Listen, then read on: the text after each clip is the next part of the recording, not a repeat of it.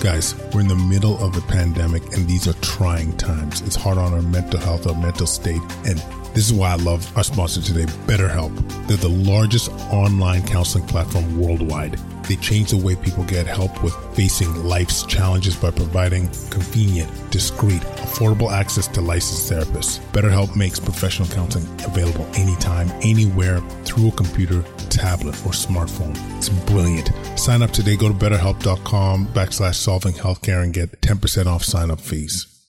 COVID has affected us all, and with all the negativity surrounding it, it's often hard to find the positive. One of the blessings it has given us is the opportunity to build an avenue for creating change, starting right here in our community. Discussing topics that affect us most, such as racism in healthcare, maintaining a positive mindset, creating change, the importance of advocacy, and the many lessons we have all learned from COVID. If you or your organization are interested in speaking engagements, send a message to quadcast99@gmail.com, reach out on Facebook at Quadcast, or online at drquadjo.ca. Welcome to Solving Healthcare. I'm Kwadwo Karamantang. I'm an ICU and palliative care physician here in Ottawa and the founder of Resource Optimization Network. We are on a mission to transform healthcare in Canada. I'm going to talk with physicians, nurses, administrators, patients and their families because inefficiencies, overwork, and overcrowding affects us all.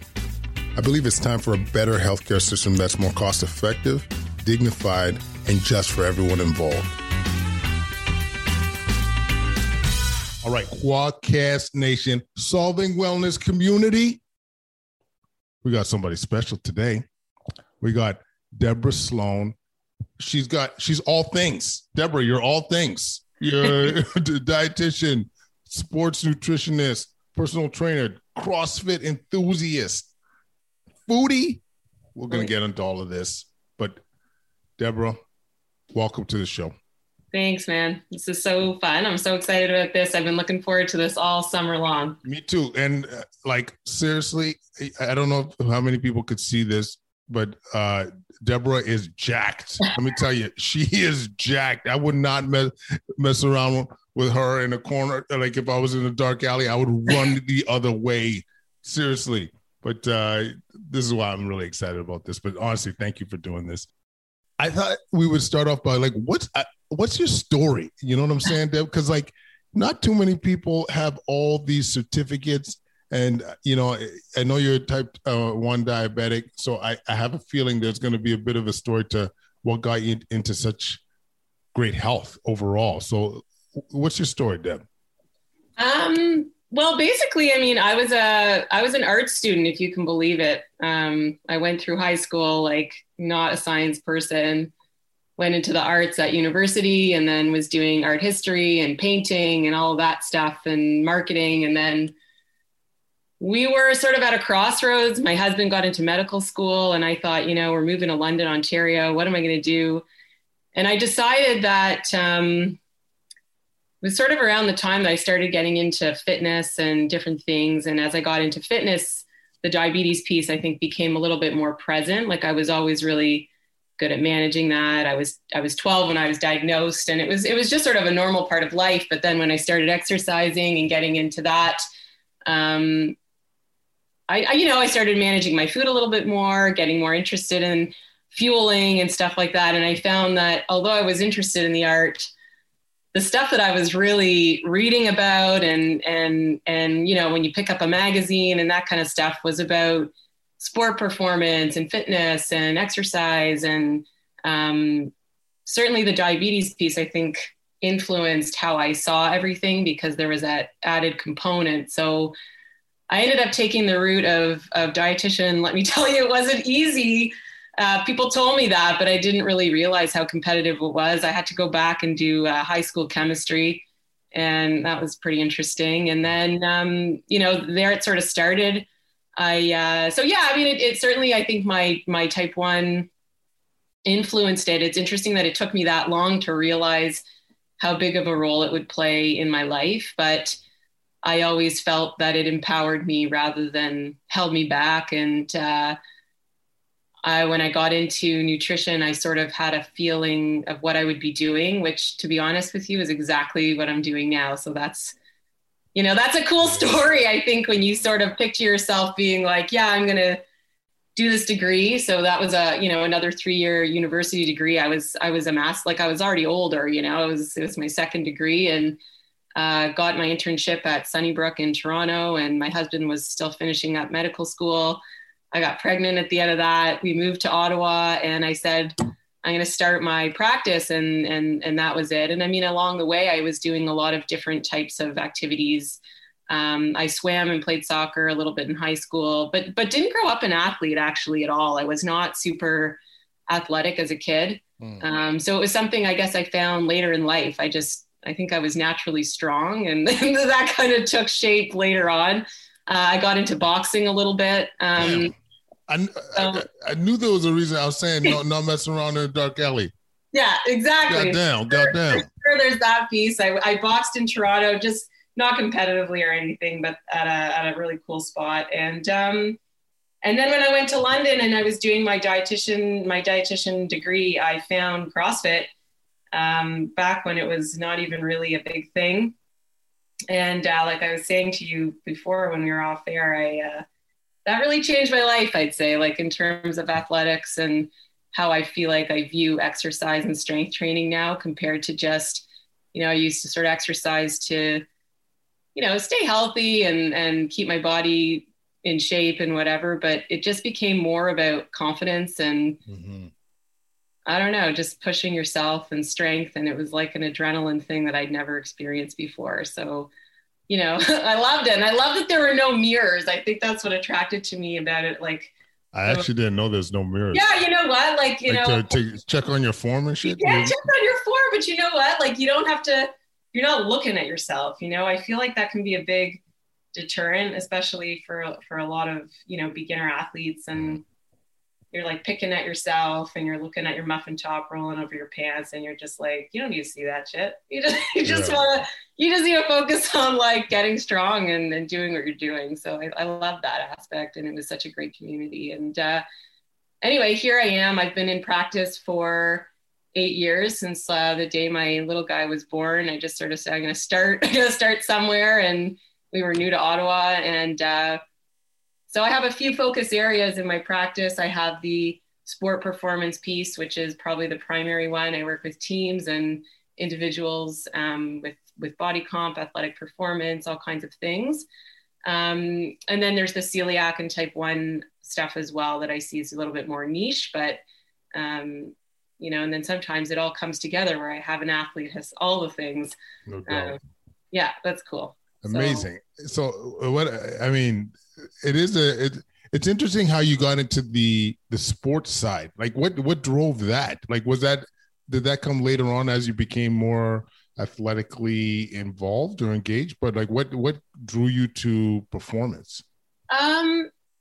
It's kind of weird. Like I sort of just happened upon swim team and soccer team as like I'm strong and I have this tolerance to push myself that I sort of recognized, but I never had channeled that as a kid. Like I never was in sports, like I said. And I guess after high school, when I started getting more into, because I had those team experiences and sort of guess I liked it. I liked that feeling of fitness and pushing myself. When I went off to university at Queen's, I had ready access to the gym, what we knew as the PEC at the time. And I was there all the time. Like, and it just started with like aerobics classes and a little bit of weightlifting and, a little bit of running, like just doing stuff. And then honestly, at that time, I didn't know that much about fueling. Like I just sort of did what I did. And then when I came back to Toronto, I ended up saying I'm going to get a trainer, and I saw a trainer once a week. So it was sort of like a cumulative thing. But it's been really consistent since then. And I think, when I tell my clients like how to make changes to body composition, I think what a lot of people don't realize is the consistency. I mean, since basically then, since university, I've been doing stuff a lot, like without breaks really. Like I'm not crazy. Like I don't train 3 hours a day or anything, but it's been a consistent cumulative path, trying different things, boxing, running, yoga, then CrossFit, which really, I didn't look like this before I started CrossFit. So, I think that was a pivotal, I build muscle pretty easily, but CrossFit really changed it for me. And I think, kind of lifting that you just wouldn't get exposure to, I feel like, if you were just, in the gym doing normal stuff, right? You really, really feel empowered, I think, especially as a woman. So. Absolutely. And we were talking offline, but it's been great having Pete Shaw as one of our trainers for our self and wellness community. Because, man, he's the 29th fittest human being on earth right now. Yeah, for real. You know what I'm saying? So when it comes to fueling, when it comes to, giving your body the best chance to outperform, to continue to perform well, what are some of the key principles that you think of, Deb?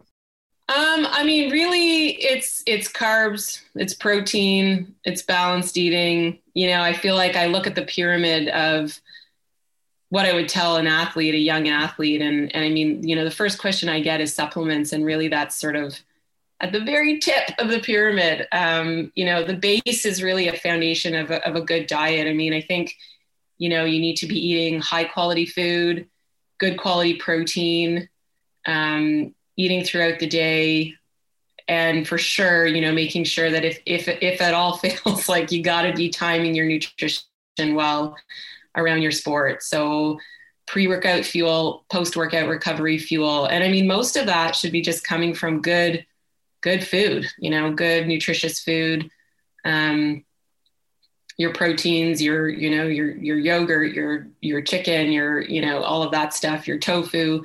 And if you want, at that point, once you've got that down, then you can start looking at, the few, evidence-based supplements that you can try just to kind of up your game. And for convenience, really just a sort of what we call a supplement is really a supplement, right? It's on top of all the stuff that you need to be doing on a daily basis, and I tell people, like, you can't, go to work, have a cup of coffee, don't eat all day, which, and this is really pertinent, I think, to you guys who work so hard in the hospital and don't have the opportunity to eat as readily when you're busy with patients and stuff like that. So it's really difficult to expect that you would see the results in performance. You say, well, I have a pre-workout snack and then I hit the gym. It's like, well, what did you do the rest of the day? Right. So there's a lot, I think, whether it's smoothies to get your nutrition through drinking, whatever works with the daily schedule, quick, grab and go snacks that just keep your body fueled throughout the day. It doesn't have to be fancy, but it does need to be something. And then, pre and post workout recovery, carbs, protein, it's got to be there, I'd say, within the first, hour or two after, and ideally like a top up right before you hit the gym. So, yeah, if we focus, because there's a lot of, that's a big topic, I know, but if we focus maybe first on safe resistance training or weightlifting, you do get a lot of talk about, make sure you have your, have some fuel before you get to the gym. There's stuff you're supposed to take after your workout. And the other component I'd love to hear your opinion on, Deb, is working out in fasted states, because this is this is becoming more and more popular. I'll tell you, I worked out already today. I haven't had anything to eat or drink except for my coffee and some BCAAs. And so I would love to hear your perspective on a typical approach to somebody that's doing resistance training. Yeah. For resistance training, it can be goal specific. And I think one thing that's underplayed is the gender specific piece as well. Men at different ages and women at different ages can get away with different things. So that's a whole can of worms I'm pretty passionate about. But, just to keep it simple, look, if we're talking about energy pathways, I don't think that fasted training is necessarily bad for everybody. But I think if we're looking strictly from a performance standpoint, having glycogen, so a little bit of top up of carbohydrate pre-workout, you know, and maybe a little bit of protein just before. So even just like 7 grams of protein or something, a little bit, which honestly, you could get that from a simple latte. You know, you get the caffeine boost, you get a little bit of sugars from, you know, whatever, the milk or the soy milk or something like that. And then a half a banana. So like, you don't need much. We're not talking about like you need a full huge meal if you're not into that, especially if you're training early, but just getting those blood sugars up just a tiny bit, breaking that fast, because I mean, thinking about it too, overnight you're catabolic, which means that you're breaking down even naturally, right? Like you're going through a process of breakdown because your body is searching for energy while you're in a fasted state. Although lifting and different kind of lifting is not as necessarily high intensity as like, let's say, HIIT training or something like that. I still like to see a little bit of glucose in there, a little bit of protein, to make sure that we're not actually breaking down protein and using protein, which are our own muscle in order to lift. That's not to say that fasted is really bad. And I think, you know, resistance training can tolerate it, like especially lower intensity resistance training can tolerate it a little better than HIIT training. And certainly really low intensity, steady state stuff, like if you're just doing like cardio or something like that is not bad, because you're fat burning anyways in that period of time, and you're not necessarily needing a lot of carbohydrate. But I think, you know, keeping in mind what really fuels the body and what's going to allow you to get that last rep. I mean, if you're doing sets that are heavy, if you're trying to build muscle, you don't want to sacrifice any of the muscle that you got. And I know that fasting has some of those things. You lose muscle less than other types of diets. But I would say, like, you know, if I'm just keeping it simple for people who are starting out, I'd rather see them start out with like a little bit of carbs. So 15 grams of carbs, like half a banana and a little bit of in a latte. Get to it. You probably don't need much besides water. You know, the BCAAs, like if you're fasted, sure, because then you've got some of those amino acids like rolling around for you. So a little bit of protective, you know, addition there. And then afterwards, protein. I mean, that's where you'd slip in your whey powder, make a smoothie, protein and carbs. Like honestly, protein and carbs. Like if you sandwich it like that, like on either end, I mean, you sort of got the recipe for pre and post workout, right? Where post workout, I focus more on the protein, and pre-workout a little bit more on the carbohydrate, if that makes sense. And hydration is always a thing. I mean, you should be staying hydrated as much as possible with fluids, you know, overall. Yeah, we just found out we're interviewing Dr. Ted Naiman, and one of the things that I think we underappreciate is how much protein we actually should be having, depending on your goals, obviously, whether it's maintenance or to build muscle. But most people are probably under proteinizing, if that's a word. I just made it up. Yeah, I mean, I see two things happening. I mean, for starters, I will say that I think the Health Canada's guidelines for protein intake is off base, way too low, way too low for, I mean, you know, sufficient, like we're talking like you're not going to get kwashiorkor or something like that. But I mean, for most people, especially those people who are trying to maintain a good body composition, like not even athletic performance, I mean, for satiety and for all kinds of other things, especially females, like after the age of 40, I mean, 0.8 to 1 gram per kilogram of protein is really, I mean, it's sufficient, but it's not, I don't think it's optimal. And then I think there's those people who think, you know, they don't know what a serving of protein really is. So they have people who are, when I say, you know, you need a gram of protein per pound of body weight or of healthy body weight, they think that means they need to eat like 14 chicken breasts a day, you know, when in reality, like a palm-sized piece of chicken breast, which is about 3 or 4 ounces, is like 35 grams of protein. And that's probably like, I mean, if you had that 30 to 40 grams of protein at your meals, and then a little bit here at snacks and in your recovery nutrition, you're going to hit the mark. Do you know what I'm saying? So, but I do see a lot of people, especially those who are skipping meals or, plant-based people who just aren't necessarily thinking about it. And it's a little bit more challenging to get it. It's not as readily available. They have to put a little bit more planning in that, they are low in protein. I mean, they're not getting that gram per pound. And I think that can make a huge difference.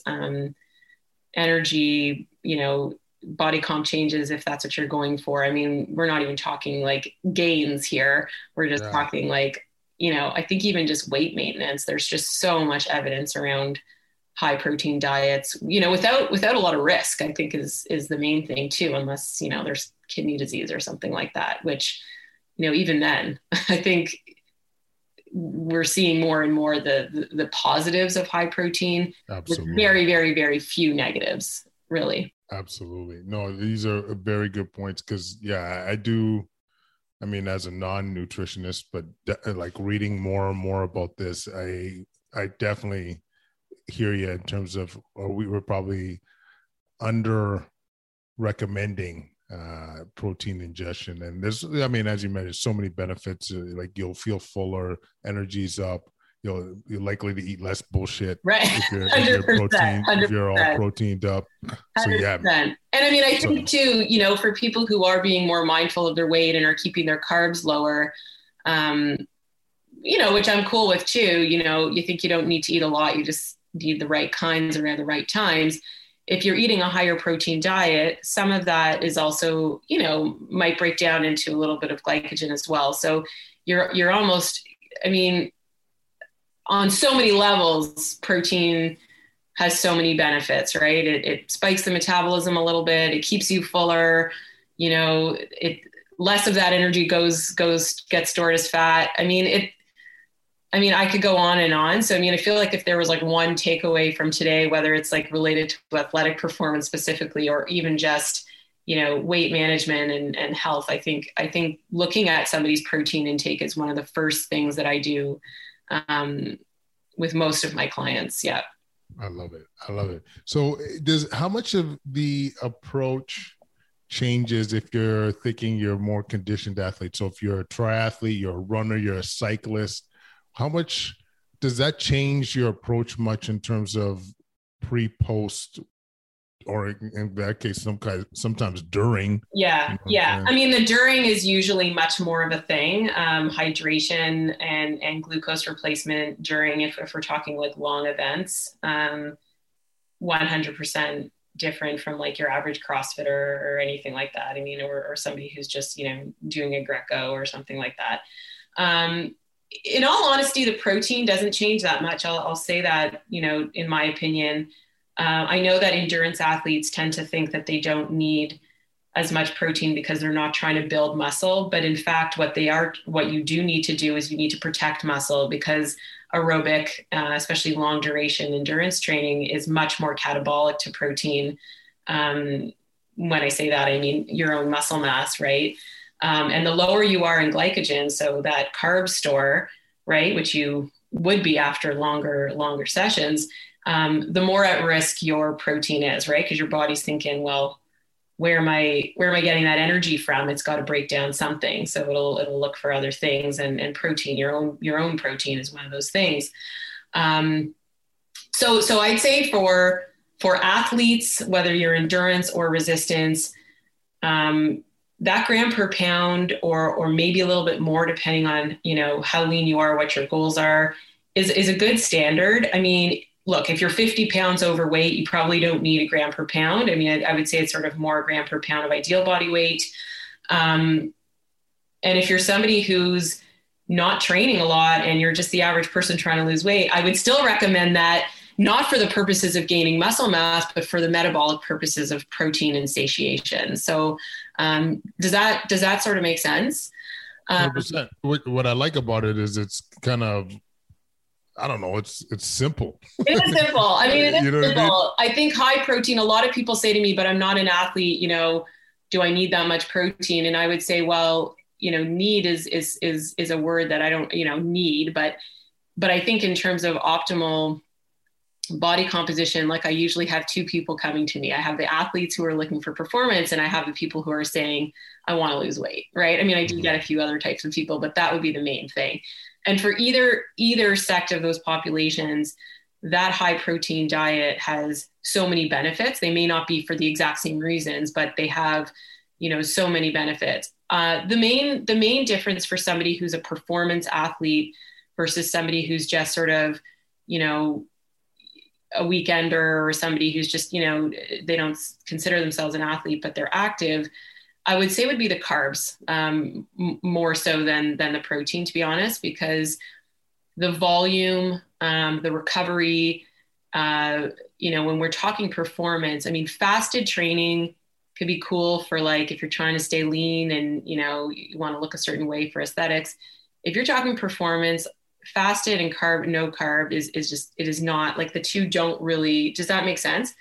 They don't really, aren't really in line, because every study looks at, you need glycogen to perform. I mean, if you're looking for speed, if you're looking for power, if you're looking for gains, whether you're a rower or, a soccer player or a swimmer or a triathlete, I mean, these are all carb-based sports, right? These are not, okay, the only person that I would say would be really doing well on really a fat-based diet and low carb diet would be a very, very, very well-trained long distance endurance athlete who has ideal genetics for that.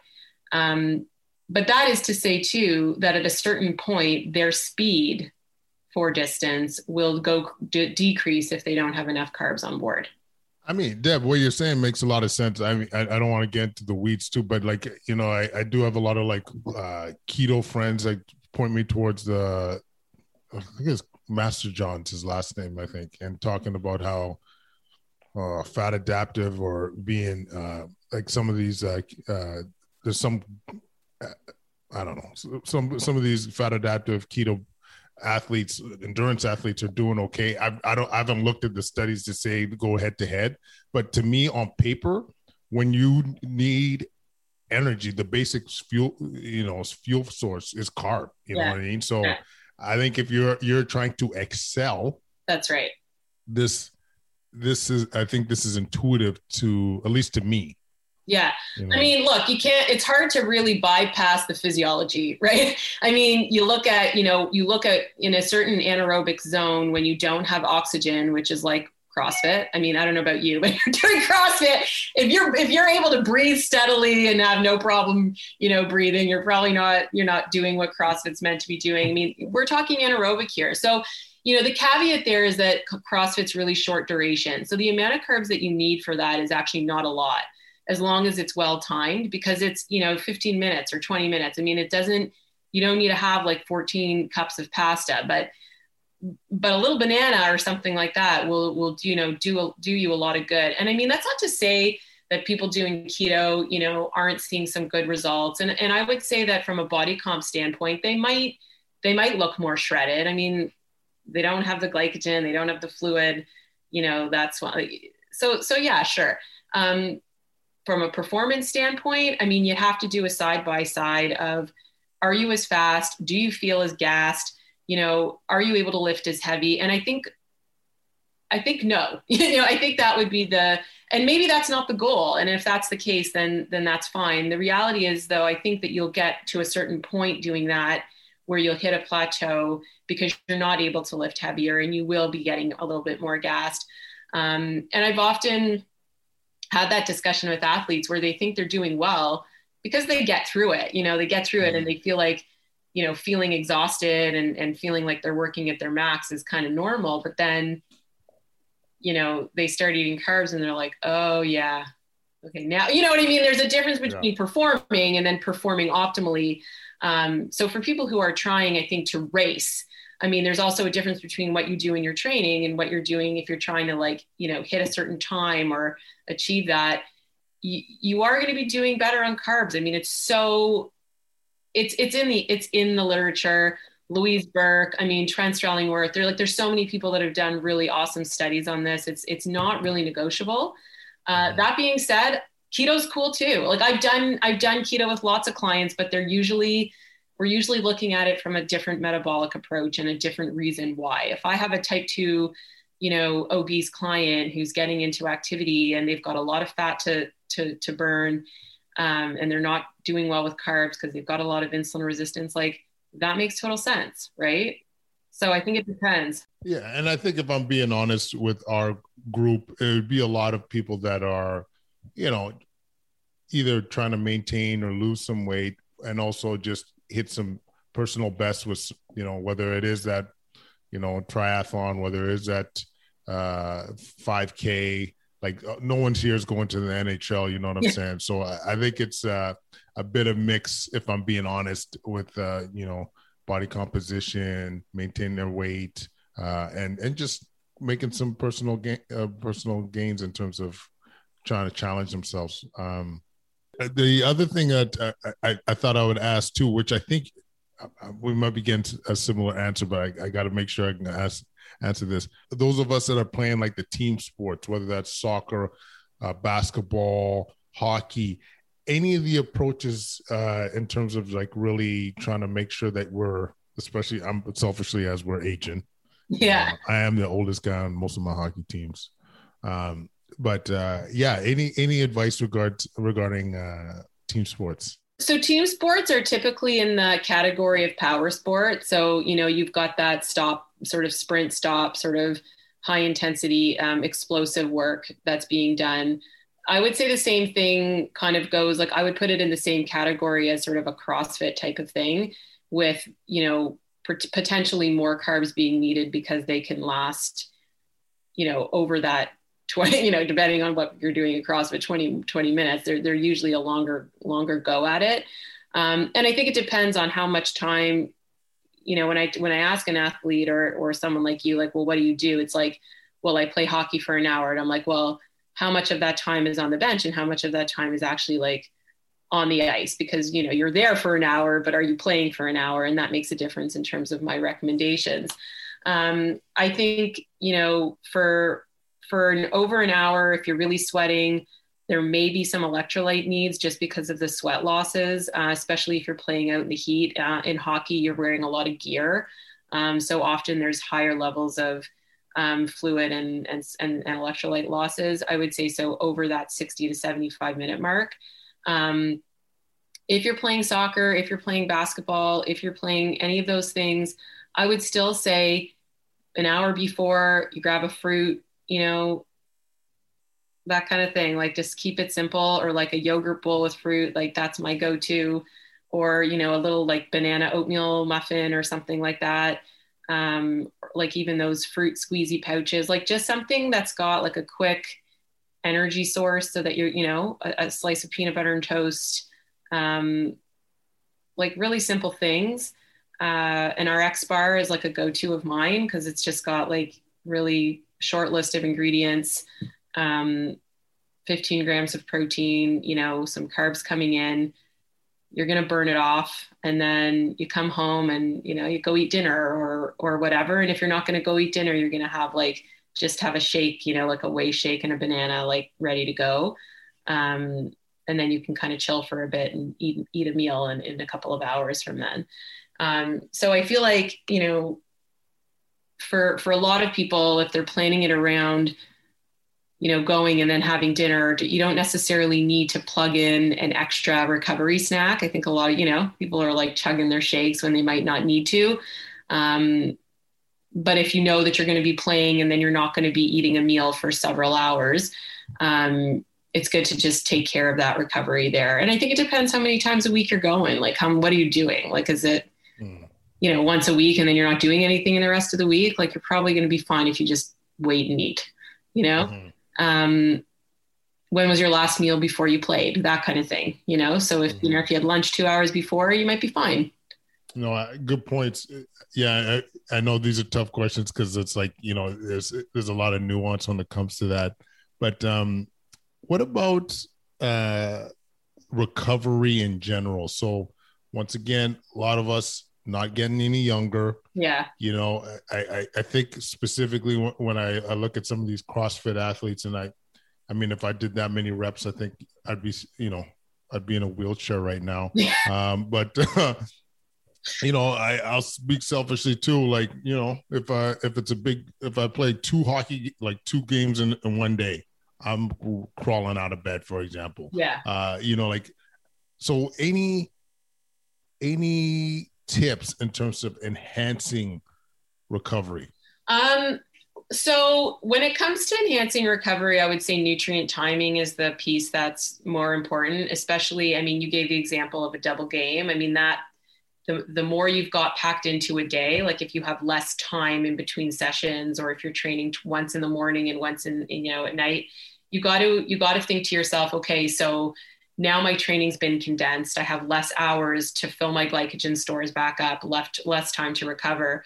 So, whether I'm talking to an athlete or someone like you, that sort of time frame after, where we might have 2 hours on a normal day, we have, the quicker that you can get that in, the more you're taking advantage of those muscles that are super primed at that point to take up energy, right? The longer you wait, I mean, sometimes we overestimate this in most cases. I think you do have a window, but when we're talking about optimal recovery for intense stuff where we're trying to, really take advantage of it, you're the most insulin sensitive at the time right after. Your muscles are asking for it.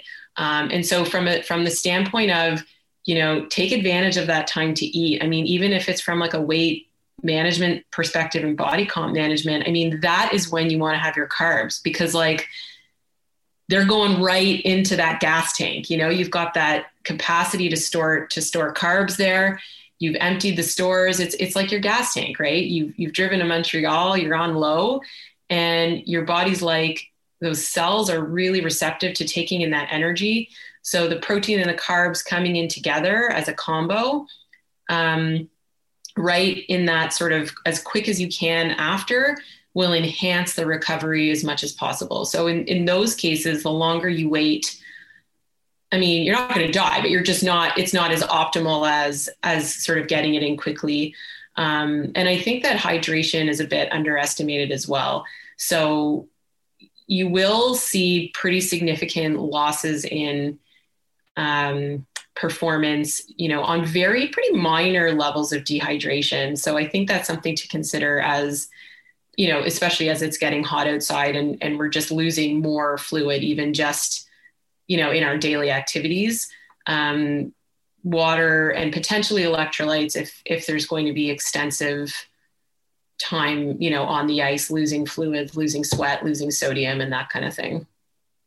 I don't know if that helps. I mean, sleep is something we haven't really talked about, but from a recovery standpoint, I mean, I think there's the food piece, but then there's also the other stuff. Like, are you mobilizing? We're getting old here, man. Like, look, we can't get away with just, rushing in and doing the WOD and not warming up. Like, we need a warm up. We need, to be mobilizing after.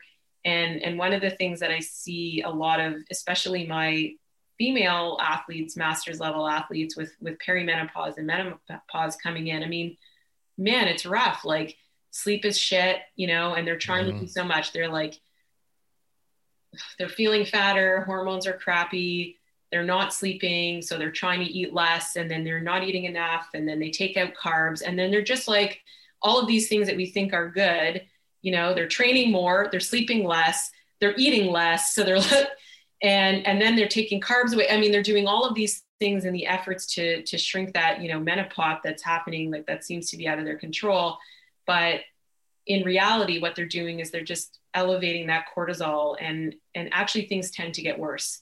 So, I mean, it's a little bit more pronounced, I think, for females coming into that like post 40 time frame, which I'm sure is a lot of the people that are going to be tuning in. So I think that's important to talk about.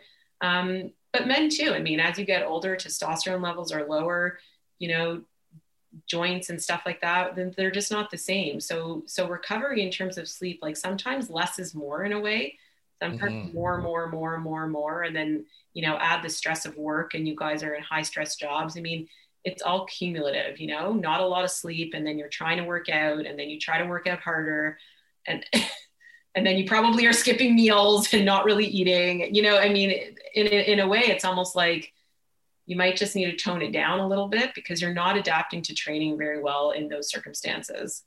I'm glad you brought this up because I get this question a lot from the 40 plus female crowd actually about, should I be fasting? Should I be eating more protein? Should I be low carb? And,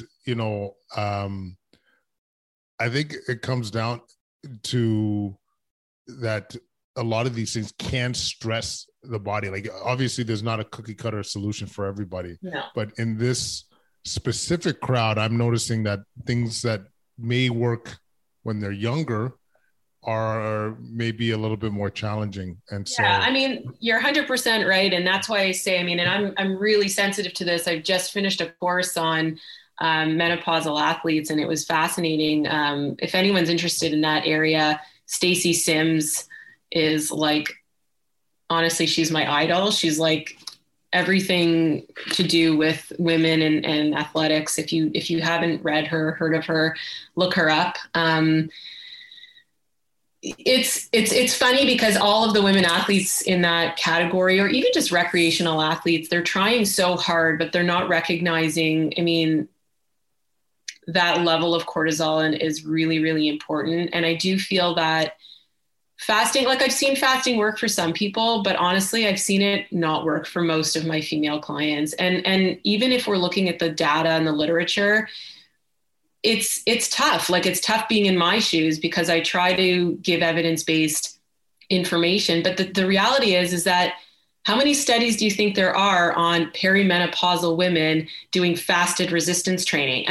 When we look at the results of fasted training, we're probably looking at the results from a bunch of 25 or 18-year-old, university dudes who have no trouble building muscle mass or at the peak level of testosterone. You could probably tell them to eat French fries and they'd probably, change their body composition. So the reality, and it goes for men too. I think more so for women who struggle to build muscle and keep body fat lower at baseline than a man would. But if you're looking at, even the research and the data, it's hard because there really isn't enough looking at that group at that age, at that stage of life. And so I think, you got to try different things, but I would say even anecdotally and observationally, the women that I see fasting or doing keto, and trying to exercise and build muscle and train and do that kind of stuff, they're kind of flatlining, to be honest. They're not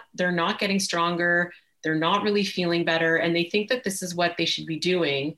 So they stick with it. And then you ask them well, how's your performance? Are you getting better? Are you feeling strong? And they're like, no. And I'm like, well, maybe it's time to change that, And a lot of the time, what I find, especially again with women, is that they'll fast and then they're like, I can't figure out why I'm craving sugar and I'm snacking at night. And I'm always, snacking at night. And I feel like I'm binging at night. And they think it's because they're weak or they're not disciplined enough or, and a lot of it comes out of blame. And I'm like, well, I think you're fucking hungry. You know what I mean? I think you're hungry and you're under fueled and you're having hot flashes and you're not sleeping and cortisol's driving that, So I'm like, maybe eat some breakfast, up your protein, maybe take a recovery day. And then honestly, things actually start to improve a little bit when that happens. Amen. I think the other component of what you're throwing down is yes, for the performance athletes those that are taking their health really seriously, they have that resistance training element. But I think there are a lot of people that at least that come to me aren't, especially peri-COVID, do not have that resistance training element to their repertoire. Nothing. It is nothing. I am so passionate about resistance training, you have no idea. I mean, we've on the show, people know that. I think it's so important when it comes to your insulin resistance, when it comes to your metabolism, when it comes to your body comp, if you care, your overall physical well-being. As we get older, we talk about frailty and be able to overcome that fall that you have. I'll tell you, even one of my favorite stories was a patient we had that, in the ICU in his 70s, worked out 5 days a week and had a cardiac arrest. And I promise you, people, he would not be at home right now being able to play with his grandkids if he wasn't having that level of fitness and physical training. I mean, look, I think, there's a few things. I mean, I think with COVID, one of the things a lot of people have lost is just that NEAT, the like non-exercise associated thermogenesis, like that. I've never heard that term. So basically, like when we look at what's contributing to our daily energy expenditures, we have like the RMR, that resting metabolic rate, right? Which is your height, your weight, your age, whatever, your gender, different components, your muscle mass.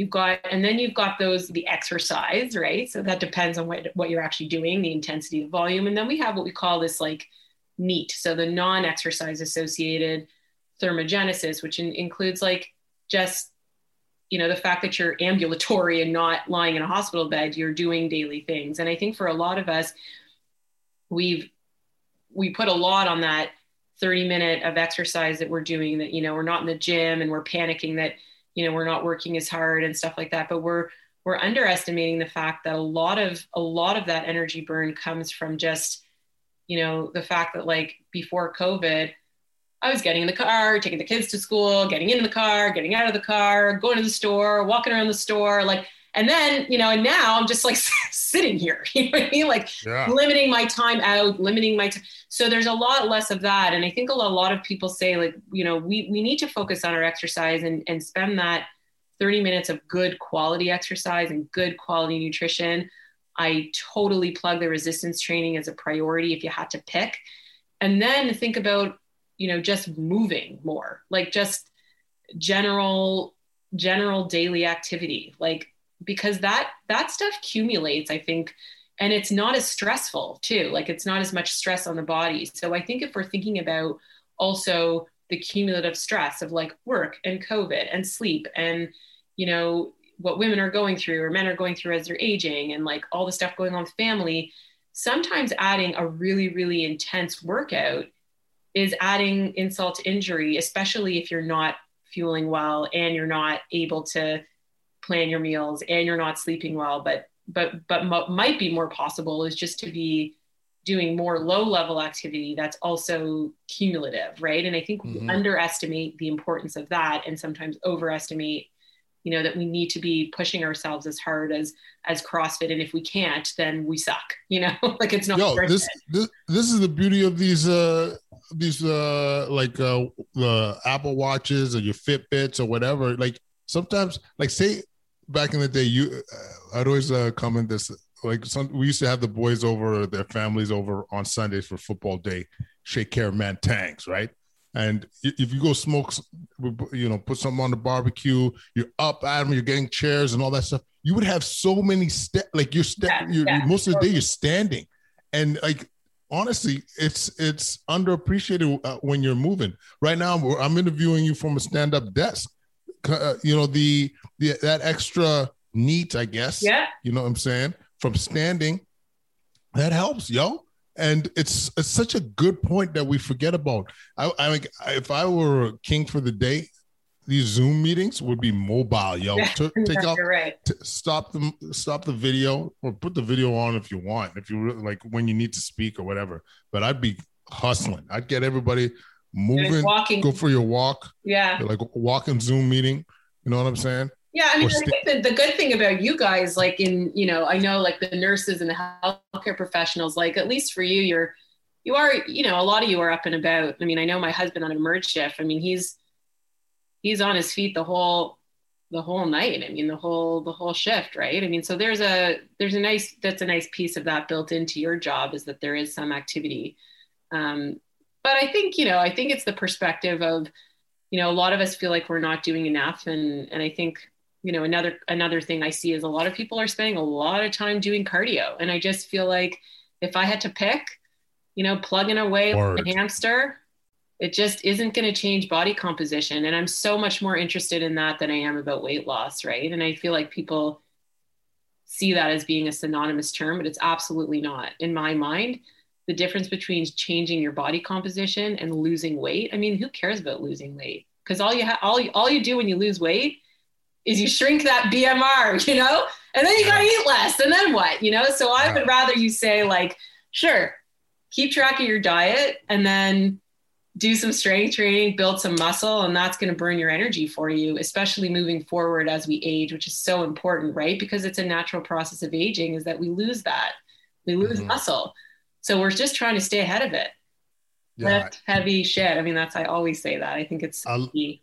I love it too. And I mean, one of the things too why I loved the concepts within CrossFit is you could do some of these high intensity interval training.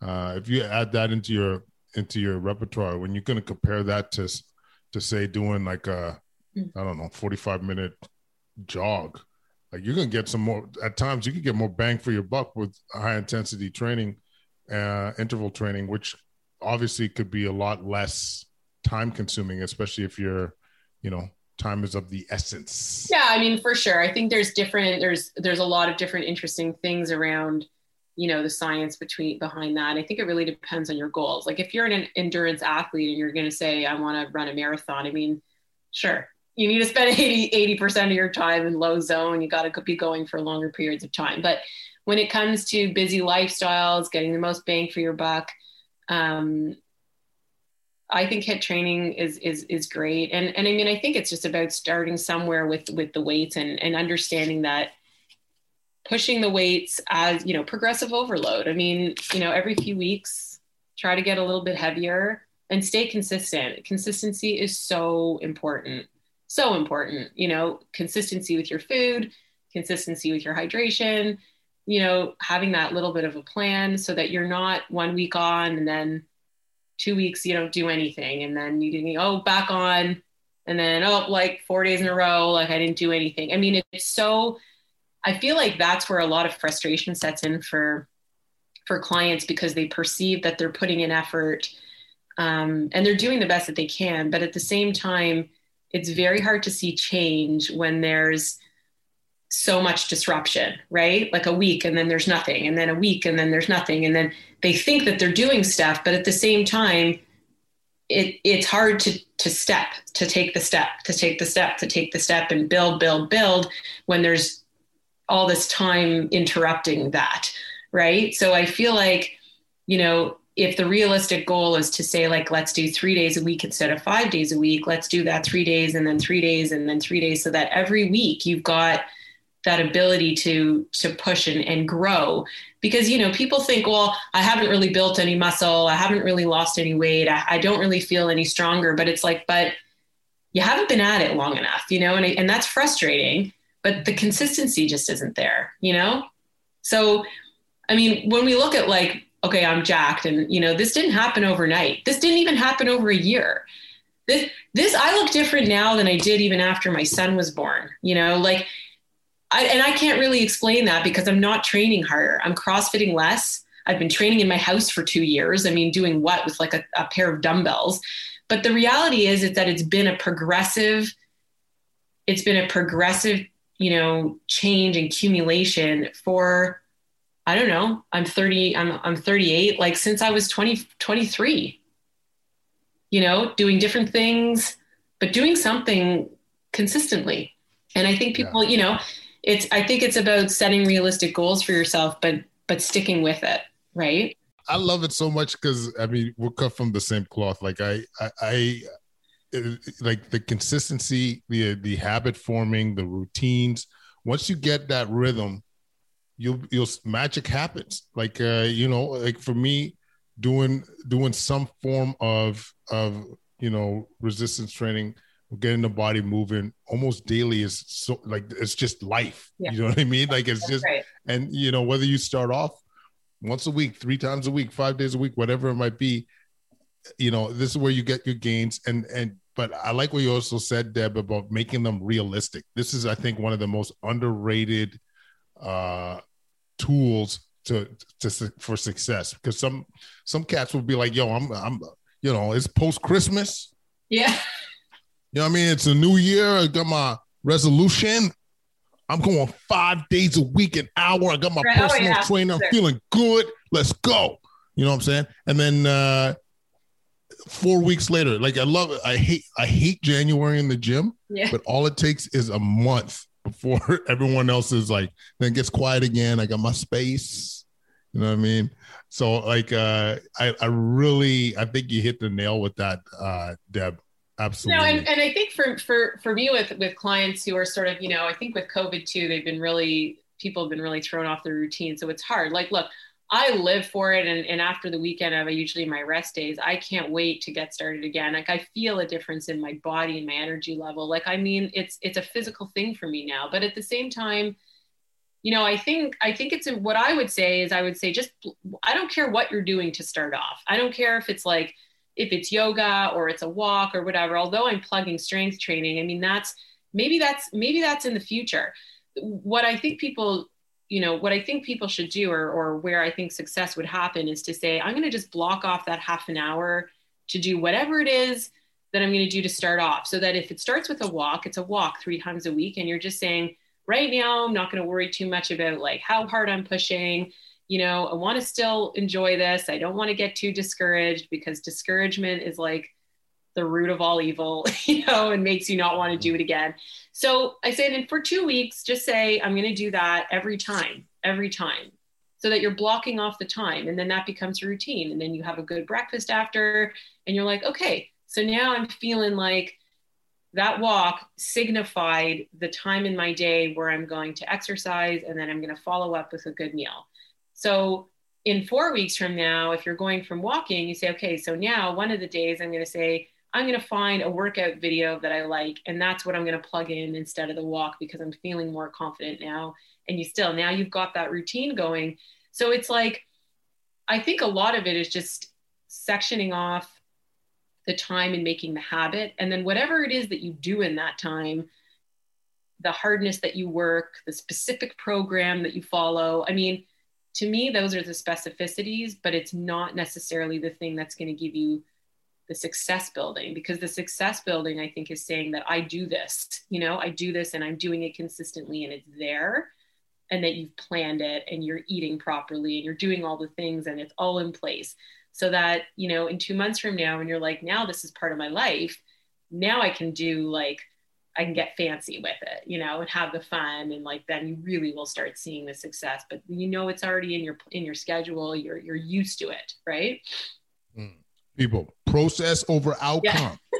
Focus on the process. It's true. I think, and it'll get you home. You'll get the outcome. But if your mindset is focused on the process, you get up, you do your activity, that 30-minute activity, whether it's Zumba, synchronized swimming, roundhouse kicking. Oh my God. I don't know. For you, like as an ICU doc with your schedule all over the place, like what do? You just look at your week ahead of time and say, okay, this is my week. I'm in the hospital these times, and then I'm home these times, and I fit it in? Or is it just like I wish I was more. It'd probably be smarter, but with the 3 little ones and then the schedule when you don't know when you're going to come home, I just took on this job as like a department head, it's like a lot of chaos. And so what I try and do is I focus on high intensity, like bang for your buck activities. Yeah. I like, it's a work week, one of the things I'll do, I'll wake up, stretch a little bit, do my push-ups, and then bang out 50 kettlebell swings. And I'm like, at least I did something today. Right. Okay. You know what I mean? Yeah. And then in the evenings, if I'm home, whether it's like maybe I get to play hockey that night, or this time of year maybe softball. But yeah, maybe I'll bang out like a 10-minute like routine, which is focused on like a resistance training 10-minute workout where I high rep, like I do a bunch of reps in a short period of time. Right. A day like this, I get my day off. Yeah. But I did squat day, so I just got to my favorite type of workout where you get to like I take my time during sets when I'm not rushed. Like I'm like the 3-minute, 5-minute, check my phone. You know what I mean? Like I got that kind of rhythm, but then just pump up about 5 for 5 kind of thing. Yeah. Okay. And Heavier loading. Yeah. yeah, Cool. well, but yeah, it's I wish I think if I was smarter, you're right. I should be plugging this into my schedule and get my plan on or whatever. It's just there's so much chaos in this house. I get it. In my world. I mean, for me right now, it's just sort of like whenever it fits. So I don't have a regular time, but I sort of look at my week and I'm like, it's going to be here. It's going to be here. It's going to be here, and in reality, I do try to block my time a little bit. So I fit in a 30-minute workout, but it's not what it was, like it's not what my life looked like a year and a half ago when I, would have an hour and a half, like sort of take it easy and go to the gym and have a full thing, now it's like, and so you got to work with that, you just sort of have to say, okay, well, it's maintenance phase. Like just do something that works and like in and out, like you said. Do you worry about overtraining? Overtraining? Like, does that to your mind grapes? Oh, the thing for sure. I mean, I would say, like I do see people who are overtraining. I mean, personally, I don't think so. Although, I feel like if you're always having a lot of DOMs, like that delayed onset muscle soreness, like if you're always experiencing that, or if you feel like you're training really hard and you're really training, and you're really not seeing changes or sometimes regressions, those are signs of overtraining, right? Because the neurological stimulus and the muscular fatigue. I mean, your muscles can't actually, like, if you think about the repair process, they actually need time they're torn, to actually repair and build. So sometimes, more isn't always better. I mean, forget about the nutrition piece, but sometimes, because if that's a mess, then it's a mess. But if you're overtraining and you're constantly doing more and more and more, I mean, it doesn't necessarily mean more is better. I mean, as an interesting example, I love CrossFit, don't get me wrong, but after my second kid, I had some pelvic floor issues and, 3 months back at CrossFit, and I thought that I was taking my time and blah, blah, blah. My back wasn't doing great. And I thought, what's going on here? Like, and I had to take a step away, and I went back to just sort of traditional strength training with a coach. I mean, there was a couple of months spent there doing like really working on my movement patterns and a lot of core work. I mean, I thought how could I be deadlifting, 285 and have a weak core? Well, I can tell you right now, I mean, my core was like dead to the world. I was back to doing like these stability ball exercises. And when I was taking more time, I would say like it seemed like lower intensity work, but it was really good strength work, like really good, and focusing on my deficiencies. And when I went back to CrossFit, like 2 years later, I hadn't snatched, I hadn't back squatted. I mean, I'd been doing mostly front squat and like RDLs and all kinds of other weird things with my coach, but I back squatted more than I ever squatted. I snatched my heaviest, like I PR'd on my snatch. I mean, to me, that was crazy. And it was just a sign of like, maybe at the time I was squatting every day. You know what I mean? Like maybe I didn't need to be squatting every day, high rep, doing like, as many cleans as I can for time to see effective results. I mean, so as much as like, I do love CrossFit for certain things. And I get my high off of it. I do think that there's something also to be said for, like focused, good quality efforts. And it doesn't always mean more, like. Absolutely. But I can't even tell you how many people have told me similar stories where they just step out, work on some fundamentals, or do different exercises altogether. And then they go in and they just bang out PRs for their Olympic lifts because of they got back, they worked on their fundamentals. And I think as frustrating as injuries are, sometimes they force you to take a step back and work on something that you've probably been ignoring, which is probably why you were injured. And I would say, every time I was injured, which hasn't actually been that many times, but there's been a couple of things in the post-pregnancy stuff, like as much as I hated it at the time because I couldn't, bang out reps and do the things I wanted to be doing, which are really an ego thing in the end. Those have all been learning paths and learning journeys that I now share with my clients who, there's always the same typical things. It's like shoulder injuries because we sit like this and we do everything like this. It's like pelvic floor stuff. It's core stuff, it's glute stuff, and sometimes just being in the situation where you have to change something and do something else actually is an opportunity rather than a disadvantage. I mean, even this whole, I never thought I'd be working out at home. I never did.